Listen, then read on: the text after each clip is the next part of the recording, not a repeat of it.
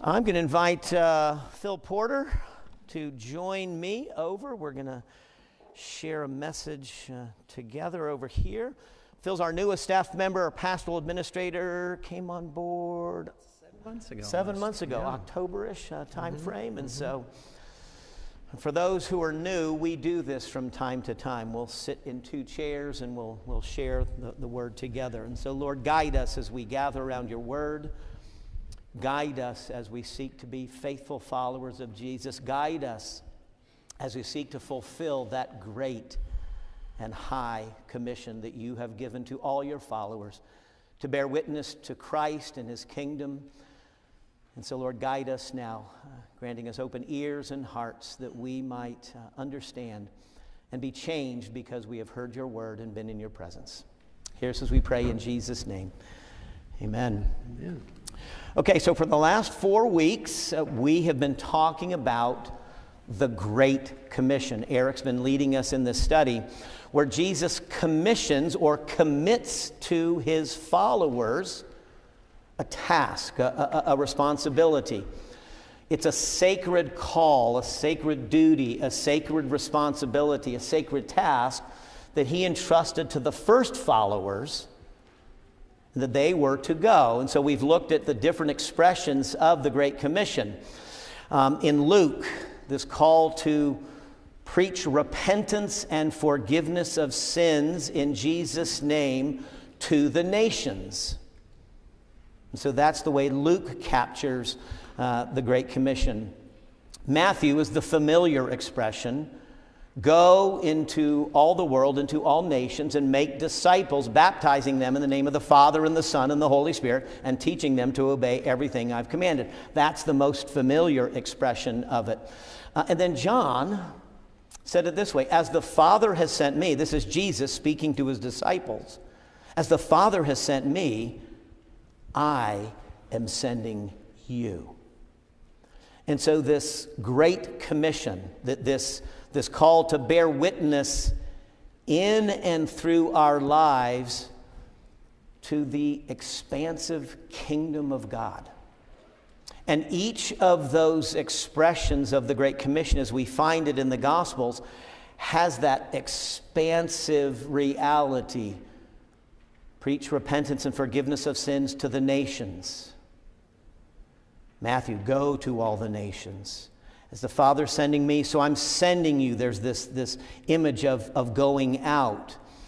And so the book of Acts, we're not going to study it all today, but we're going to read one passage. The book of Acts gives witness to this expansive reality. In Acts chapter 1, Jesus says, you will be my witnesses in Jerusalem, that's where they were, and in Judea, that's the surrounding region, and Samaria, so now we're crossing a little bit of a boundary. The Samaritans had a different ethnic and cultural reality.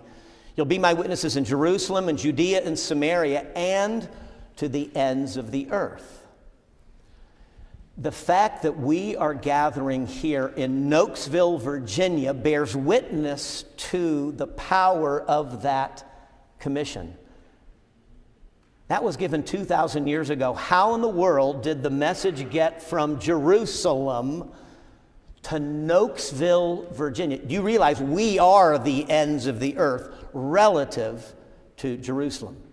We said, no. This is the center of the world, right? And that's the ends of the earth. And so the commission has been embraced. It has been engaged by God's people through the centuries, and we are witness to that.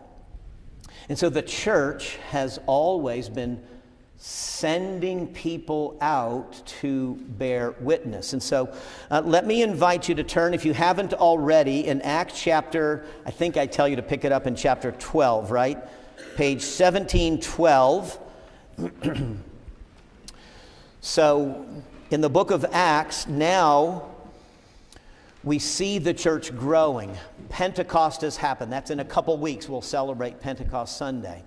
Peter stands up, preaches. 3,000 are gathered into the church. And so as we pick up in Acts chapter 12, there's this guy named Saul who used to persecute Christians, has met Jesus on the Damascus road, and he is now enlisted in this great commission. And the one who took Saul under his wings, because they were kind of afraid of him, the early church was afraid of this guy. Yeah, right, he's a convert now? I don't know about that. Barnabas takes Saul under his wing. Barnabas is an encourager. He's a positive, helpful person. And so they have been bearing witness. So in Acts chapter 12, verse 25, we read this. When Barnabas and Saul had finished their mission, they returned from Jerusalem, taking with them John, also called Mark. Now in the church at Antioch, there were prophets and teachers. Barnabas, Simeon called Niger, Lucius of Cyrene, Manaen, who had been brought up with Herod the Tetrarch, and Saul. While they were worshiping the Lord and fasting, the Holy Spirit said, "Set apart for me Barnabas and Saul for the work to which I have called them." So after they had fasted and prayed, they placed their hands on them and sent them off. Okay, what's going on here? We're going to talk today about being a sending church. The church, we read about the church at Antioch. We usually think about the early church in Jerusalem. Antioch is north of Jerusalem a little bit. It's up in Syria. And it has become somewhat of a base camp for missionary activity. It's kind of headquarters. And so you have these prophets there. You've got Barnabas, Simeon, Lucius, Manaen, and Saul. So you've got these 5 men who are named, and they have gifts of proclamation.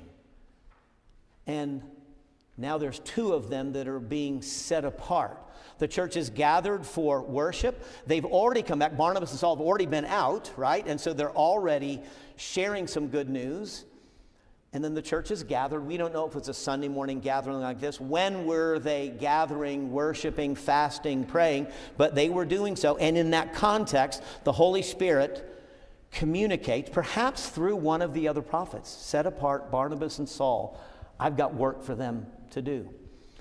And so the church gathers around, lays hands on them. Those of you who've been ordained as elders and deacons, you've experienced that. The church gathers around and lays its hands. It confers. It says, we recognize in you a sacred calling, task, and responsibility. We're setting you apart for this work. And so the church entrusted to Barnabas and Saul this work. Go. And so, in the church, you are either sent or you are sending. Now, Eric's talked about this, says we're all missionaries, right? We're going to talk a little bit about that. But the church through the ages has been sending people out. So, as a Christian, you are either sent, and in some ways, all of us are. That's what Eric's been saying. But in another sense, the church has been gathering through the centuries, setting people apart and sending them out to work. So we want to talk about what it means to be a sending church at Greenwich. So Phil Porter, we have been friends, I should have done the math on this. 40 years. I don't know how that is. I'm only 39 years old, so how could that possibly be? And I'm younger than him. That's right, and he's younger. So we met down at the University of Virginia. We were involved in the Fellowship of Christian Athletes ministry together. And by God's grace, our paths have crossed again. And so we now work together. Phil, you have a story of being sent out as a missionary. I'd love to get a little bit of your background. All those years ago, I went out to Kansas. Where'd you go from there, upon graduation? So tell us your story of how you got onto the mission field and all that. Absolutely. First of all, Don, thank you. I want to say thank you to the church for such a warm welcome to Liz and I as we joined you over 6 months ago now. So great to be a part of this fellowship. Love the people of God. Love how quickly you can integrate and become part of the family. So finished University of Virginia. I'm from Roanoke, Southwest Virginia, and my heritage was one in which the Great Commission was proclaimed in large part just throughout the services and throughout the year. So it was a sort of a part of me, but I always saw that as a very distinct and different type of work and people, and just very almost in an elevated way. And then as I got close to finishing up university, trying to figure out what to do, there was an opportunity to go and live overseas and serve as a part of the team working on the Great Commission. Left from Roanoke. I can remember this day. I got sent to Bangkok, Thailand to help minister there through some English ministries and youth work. And went to the airport, and they had no idea how to get my luggage from Roanoke, Virginia to Bangkok, Thailand. So we helped pioneer some things there for Roanoke back all that time ago. But it was a 2-year assignment. Loved it. Loved seeing sort of the world and the peoples of the world in ways that you can't really tell when you read about it. Came back and I was ready to put my UVA business degree to work, and by that point it was inside of me. And it was a very clear, distinct understanding that this is what I am to devote my vocational career to.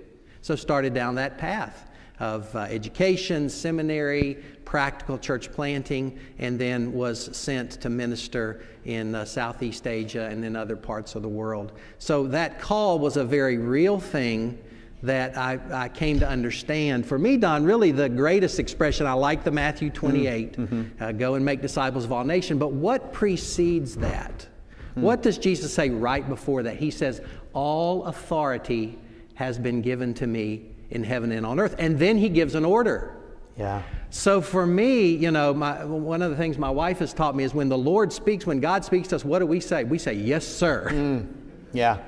And so for me, it was a part of heritage, but it was an act of obedience when I heard that calling to go and make disciples. I didn't know what that meant. I just went and learned along the way. But that was a part of kind of the initial going out and then trying to respond to that. And that heritage is Southern Baptist heritage. Let's raise your hand if you got that Southern Baptist heritage. Whoop, whoop. You love that. And which seminary did you attend? Southwestern Seminary in Fort Worth, Texas. Yep. Good. Yep. And so that vision of going. And so how were you sent? Was there a particular church? So this church has sent Austin House, right? Our missionary over to Burma and to Thailand. Was your home church part of that sending? How did that work? Yeah, so again, in that heritage, it's a cooperative effort. So the churches have banded together and the resources are raised through the churches, and then you're sent out commissioned as a part of that corporate effort. But certainly there was a commissioning and a sending out from my local church as they saw me as one of their own going to be a part of the Great Commission work. So it was both a corporate effort, a bigger effort across all the churches, and then a local church sending me out. Like a Greenwich, right? Absolutely. Yeah. Like a so Greenwich. People that knew me, that I'd grown up with, they know my foibles. What he's going to? What How is he doing? Phil possibly exactly. be? Yeah. So that was the and that was always important. I've got a quote here that I definitely wanted to share. One of the early missionaries, some of you may have heard of, William Carey. He was fighting an uphill battle because at that time in the 1700s, the understanding of the Great Commission was God will take care of that. God will save the heathen if he so chooses. And the church was just comfortable in that. And he began to buck that trend. He said, no, there's a call to obedience to go and make disciples. So he had a good friend, Andrew Fuller, and the great quote that I love from William Carey. He said to Andrew as he was preparing to go, he said, I will go down into the pit if you will hold the ropes. And so think about that visually, descending down into a dark place that was going to be difficult. You don't just jump in, you're descending down on a rope, and you've got your brother, your friend, your church holding the ropes up on the mainlands as you descend. And that has always been my picture of the local church, because you know, we get the Bible and we read it and we want to find ourselves in there. What does God want for my will? But really the Bible, the commission is to the church. It's to the people of God. And so it's us corporately being obedient. Some of us have certain roles. There's times when we're called to go down into the pit, to cross barriers, to help share the gospel. But you don't do that alone. It's always done corporately. And think of the comfort that comes for Austin and others as Greenwich has sent them out, as we're here staked down by the gospel, holding the ropes as they're in the midst of darkness trying to share the light that is Jesus. So I said earlier, you're either sent or you're sending. To put it in Carrie's language, you're either in the pit or you're holding the ropes, right? Correct. So these are the roles within it. So talk about some of the work you did on the field, because you served in a few different places and a few different capacities. So unfold that for us a little bit. Yeah, so certainly did some practical ministry work in the U.S., helped to start a church in Wisconsin right after seminary, just to try to get an understanding of practically living out the gospel and ministry in a place that wasn't home. You know, for me in the United States, leaving Roanoke, Southwest Virginia, going to Wisconsin was about as far as I could go cross-culturally. But then went to do some work in Southeast Asia. First assignment was in Burma, Myanmar, and went there back as the country was just opening up. Often, Don, I found myself in two roles. One would be sort of moving into a new area where we've not had expression of the gospel, so unreached people groups. Places where the church has not yet planted itself and the people can't evangelize themselves. So helping to sort of push that out, look for those places where the gospel has not yet penetrated into the people. And then often I would find myself in some type of administrative role, enabling those who come behind as we set the foundation for an expression of the gospel. You know, when you go into places where there is no church, where there is no gospel, it can be a hostile environment. And so we would always go in and lead with opportunities for service. How can we serve you? And you have to be careful even. You know, the word missionary is not a biblical word. Eric taught us a few weeks ago about Christian words and learning the words. And missionary is one of those words. It's not a biblical term. And unfortunately, in parts of the world, it's not often even a helpful term because it's so closely tied with colonialism and the expansion of Western culture into certain people, groups and areas. And so you have to be careful with that. Yet home, it's okay. But when you're there in the midst of Muslim or Hindu or other peoples, you lead with the humble position of service. How can I serve you? Does your people need clean water? Maybe you want to learn to speak English. How about some business opportunities? And in the midst of that, you carry the light into a new culture. So I found myself exploring, sharing the gospel in those ways along the way. When we were talking this week, you talked about that Acts passage, Jerusalem, Judea, Samaria, ends of earth, that there's crossing of boundaries, that there's somehow from a mission standpoint, that's important. Can you unpack that a little bit? Yeah, so again, missionary. The closest biblical term would probably be apostle, one who is sent. Yeah. So one who is sent out. And so in a technical sense, a missionary, as we use it in missiology or the church culture, would be crossing some kind of cultural barriers. So the Acts passage talks about geographical barriers, but then if you've traveled, if you go far enough, you understand there's linguistic barriers. You find yourself in a place where nobody speaks the language English you're familiar with. Cultural barriers, but it has often in our mind it's going out geographically. I told Donna kind of a funny story this week, and this helped me. I was out trying to push the boundaries of where the gospel was not. Had my family in a country, Indonesia. It was in the capital city. I got on a plane to go visit a mission partner on another island, Sulawesi, where there was a little bit of work, a few folks. And then I got on another plane. I said, well, we're going to go to an area of this island where there is no gospel. Got on another plane, small plane, flew to another part of the island where there was no gospel. Got off the plane, just excited about what the opportunities might be. And who greeted me at the airport? The colonel.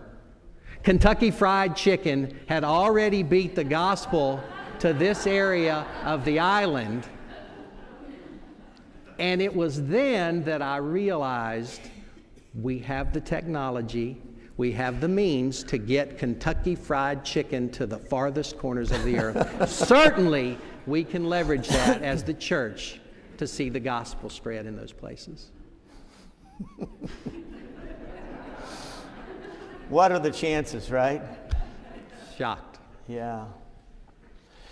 While being on the field, you would have, it was a different era, so we didn't have cell phones, Zoom, internet, etc. So how did you stay in touch, or how did the church, the sending churches, stay in touch with you? And then just how, because as we're a sending church with mission partners, how can we think about being more faithful? So what were some of the ways that you were stayed in touch with? Did you hear from folks? Was it good old-fashioned letters and snail mails, we call it, or phone calls? I mean, how did it work? Or were you just out there, you and the colonel, doing the work? Colonel.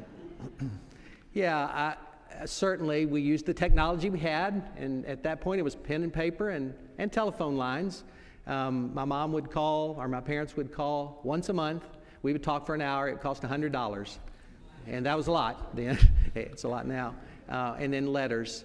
I'll have to say in that heritage, and this is nothing, we're learning, it was a sort of a bit at that point of being sent out, and then I wouldn't say forgotten about, but there just wasn't a lot of contact. And so you sort of held on to that, and then there was always a warm welcoming when you came back, but there wasn't a lot of that. Over time, I've seen that, change with technology. And I've seen that I think there's been a movement within the church in the last couple of decades where the church understands the missionary care aspect of that. It's not just when you come home and, go get your sugar cereals and all the fast food you weren't able to have for a long time, but it is that sustaining, certainly, and I don't downplay this all, certainly the best thing we can do is pray. Yeah. So certainly in the heavenlies, we are remembering our missionaries, and that's just us being intentional about that. But now we can communicate, we can talk, we can encourage, assist. One of the temptations that we face as the sending church, Austin's, I had a Zoom call with him this past week. He's doing well, greets everybody, just was catching up with him. I think because I was thinking about this, I wanted to reach out and see how they are doing. There's a tendency at times to think, that Great Commission, reaching all those billions of people that are unreached, somebody's going to do that, right? They're going to take care of it, right? And so I think you've shared some thoughts around that as well, in terms of there maybe isn't a they, right? And we've heard our pastor talk about if we don't hold up the gospel, if we don't share the gospel as a church, who will do it? And I love that line. But I love stories, and one of my favorite stories that I've illustrated this with is back when my children were little, I found myself elected the recycling chairman of their elementary school. The one lone job you had to do was take the big trailer that was parked in the school parking lot that was full of drink cans to the recycling center. That was your job. And so I recruited a guy from my Sunday school class, one of my best friends at that time in Atlanta, Thomas James, and I said, Thomas, let's go check it out, and then we're going to take this trailer. It hadn't been done in a while. They had trouble getting somebody for this auspicious position that I now held. So we went to check out the trailer. There were cans, soda, beer, all they were flowing over the side of the trailer. They were all over the side of the road. We looked at the trailer, and Thomas said, so when are they going to come put the cans in the trailer so we can haul it off? Because he had the pickup. I said, Thomas, there is no they. We looked at the trailer. It had, I'm not kidding you, it had 4 flat tires. So it had been a while since the trailer had been hauled off, and he's just standing there looking at it. And, well, when are they going to fix the flat tires on the trailer so I can hook it to my pickup and haul it to the recycle center? Thomas, there is no they.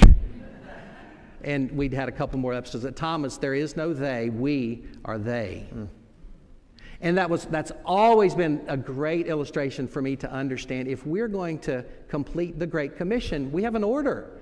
Make disciples of all nations. That's not just a musical sounding verse. That is an order from our Lord and Savior Jesus Christ. If we're going to do that, it's not going to be on CNN. We're not going to see corporate America rise up and all of a sudden have a big initiative to share the gospel with all peoples.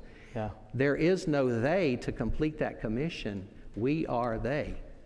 And so that's just kind of always been a lens through which I've seen the church. As much as we love our worship and being together corporately, globally, we have the responsibility. And you've just given testimony. The gospel is here in Oaksville, Virginia. Right.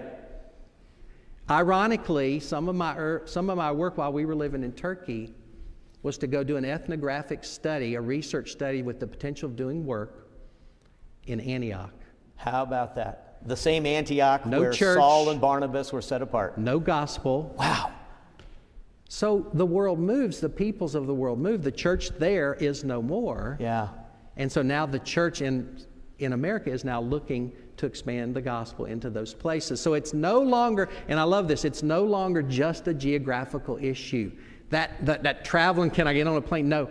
What we've realized, especially in our country now, the nations, Mindy, are coming to us. Yeah. And so it's no longer a geographical crossing. It's just mostly a getting out of our comfort zone crossing, speaking to somebody that looks a little different from us, or maybe they're still learning English, and taking those opportunities that God gives us. Now more than ever, we all as a part of the church have a chance to share the gospel among all the nations. And Cece, this is what we were talking about and celebrating a couple of weeks ago, right? Your work teaching Afghan refugees how to drive is part of this Great Commission work, welcoming them. And so you were sent not very far, but into the passenger seat of a car. And I'm sure there was some white knuckling that went on when that was happening. So what's challenging around all this, because I find when talking about missions, the tendency is to separate it into, well, they are Austin's they. Okay, so we don't have to do anything because, okay, at least Austin will take care of it. He'll get that half of the world, right? It's just us, right? There's no they. It's Christians who are bearing witness. But there's still a tendency that's just so remote. So I think the ways of which we get connected to the Great Commission then is to find ourselves strengthening our ability to be a sending church, okay? Yes, we're sent, if somebody comes across you, bear witness to Christ, love them, serve them, let's do that. But then as we think about this work to the nations, the billions of people who've not yet heard, that's overwhelming for a Greenwich, but there's some things we can do. And so you mentioned praying, so I'm thinking about ways that we can strengthen our ability to be a sending church. I don't know if this happened when you walked in. Did you get one of these in your... Okay, it did happen? Could everybody take that out? These are our mission partners. Look at them all, okay? And so we want to pray. Take that half sheet, just take it home. You can tuck it in your Bible, put it by your nightstand, wherever you say your prayers. If you could systematically, regularly pray for these folks, some of them are agencies, entities, some of those are individuals, we would love for you to pray. Pay attention if you know where they are, and we can do a better job of telling you where they are. Okay, so we're going to be doing that. When you hear about fighting in Burma, you know we've got somebody there. I just read this morning there was a tornado in Brownsville, Texas. I just talked yesterday to Pastor Victor. He's going to be here in 2 weeks. Matamoros is right across the border, so that tornado that ripped into Brownsville was probably scary for our friends, Pastor Victor and Beta, Juan and Veronica, in Matamoros. And so when you hear news where we have missionaries, you can pray for those folks. We can be in touch in ways that, yes, you can do pen and paper, but you can Zoom, you can write, you can email, you can text, and so it's being aware as you can. Be an advocate for and participate in the ministries when you can. And so, we normally do this. Mother's Day, we hand out our bottles. Love to see all the bottles gone today. There's no reason there should be any bottles left over. A simple way of supporting our Life First ministry here in Manassas, Virginia. They'd love to host you to see the center where they work with young men and young women who find themselves in need of their services. We cook meals for Serve, a shelter in Manassas, and so a number of folks have done that over time. So advocate for it. As you're praying about it, you're gathering an awareness, and then be an advocate for that. Hey, I'd love to come visit where I can, and then support it as you can, participate where you can, and then frankly, give. What I have observed over the years, the sending church has resources that the sent church often doesn't. And one of the primary resources the church in America has that the church in other parts of the world doesn't is money. God has given some the gift of evangelism, some the gift of apostleship, to go be sent out. Austin has that. You have shared that. These folks, Keith and Marty Francois, Austin and Cinte House, Juan and Veronica Laniero, these have that gift of apostleship, of evangelism, being sent. We have the gift of making money. We have the gift of a strong economy. And so I don't know if you know this, and forgive me, I'm ashamed that I haven't kept this in front of the church. We tithe on our operating budget. We've got a big operating budget, and we tithe on that. And so 10% of our budget goes to the mission field. But in order for us to keep doing that, I want to applaud that. Just excuse me for interrupting, Don, but I've been a part of a number of different churches, big missionary churches. I've never been a part of a church that tithed, gave back to God a tenth of what the people are giving to the church. Usually it's 95, 96, 97% stays within the church. And then even if it's a huge budget, it seems like a big number. But that is, to me, an incredible commitment to holding the ropes. You know, the ropes get frayed and you need to replace the ropes at times. And it takes money to do that. And I just want to applaud you guys for the track record that has led the decision to be made to do that. It's unusual and I think a wonderful commitment. So be encouraged by that. You know, Peter, when he did a healing back early in Acts, he said, silver and gold have I none, but what I have give you. We have silver and gold now. Yeah. The church in North America has silver and gold, and as we give it up to the cause that Jesus calls to, it encourages those who are gone, who are sent. So our tithing from our church budget is enabled by your tithing, and tithing is 10%. Wow, 10%. But if our whole church gave 10% of our income that God entrusts to us every year, we'd probably give more than 10%. We wouldn't know what to do with all that money.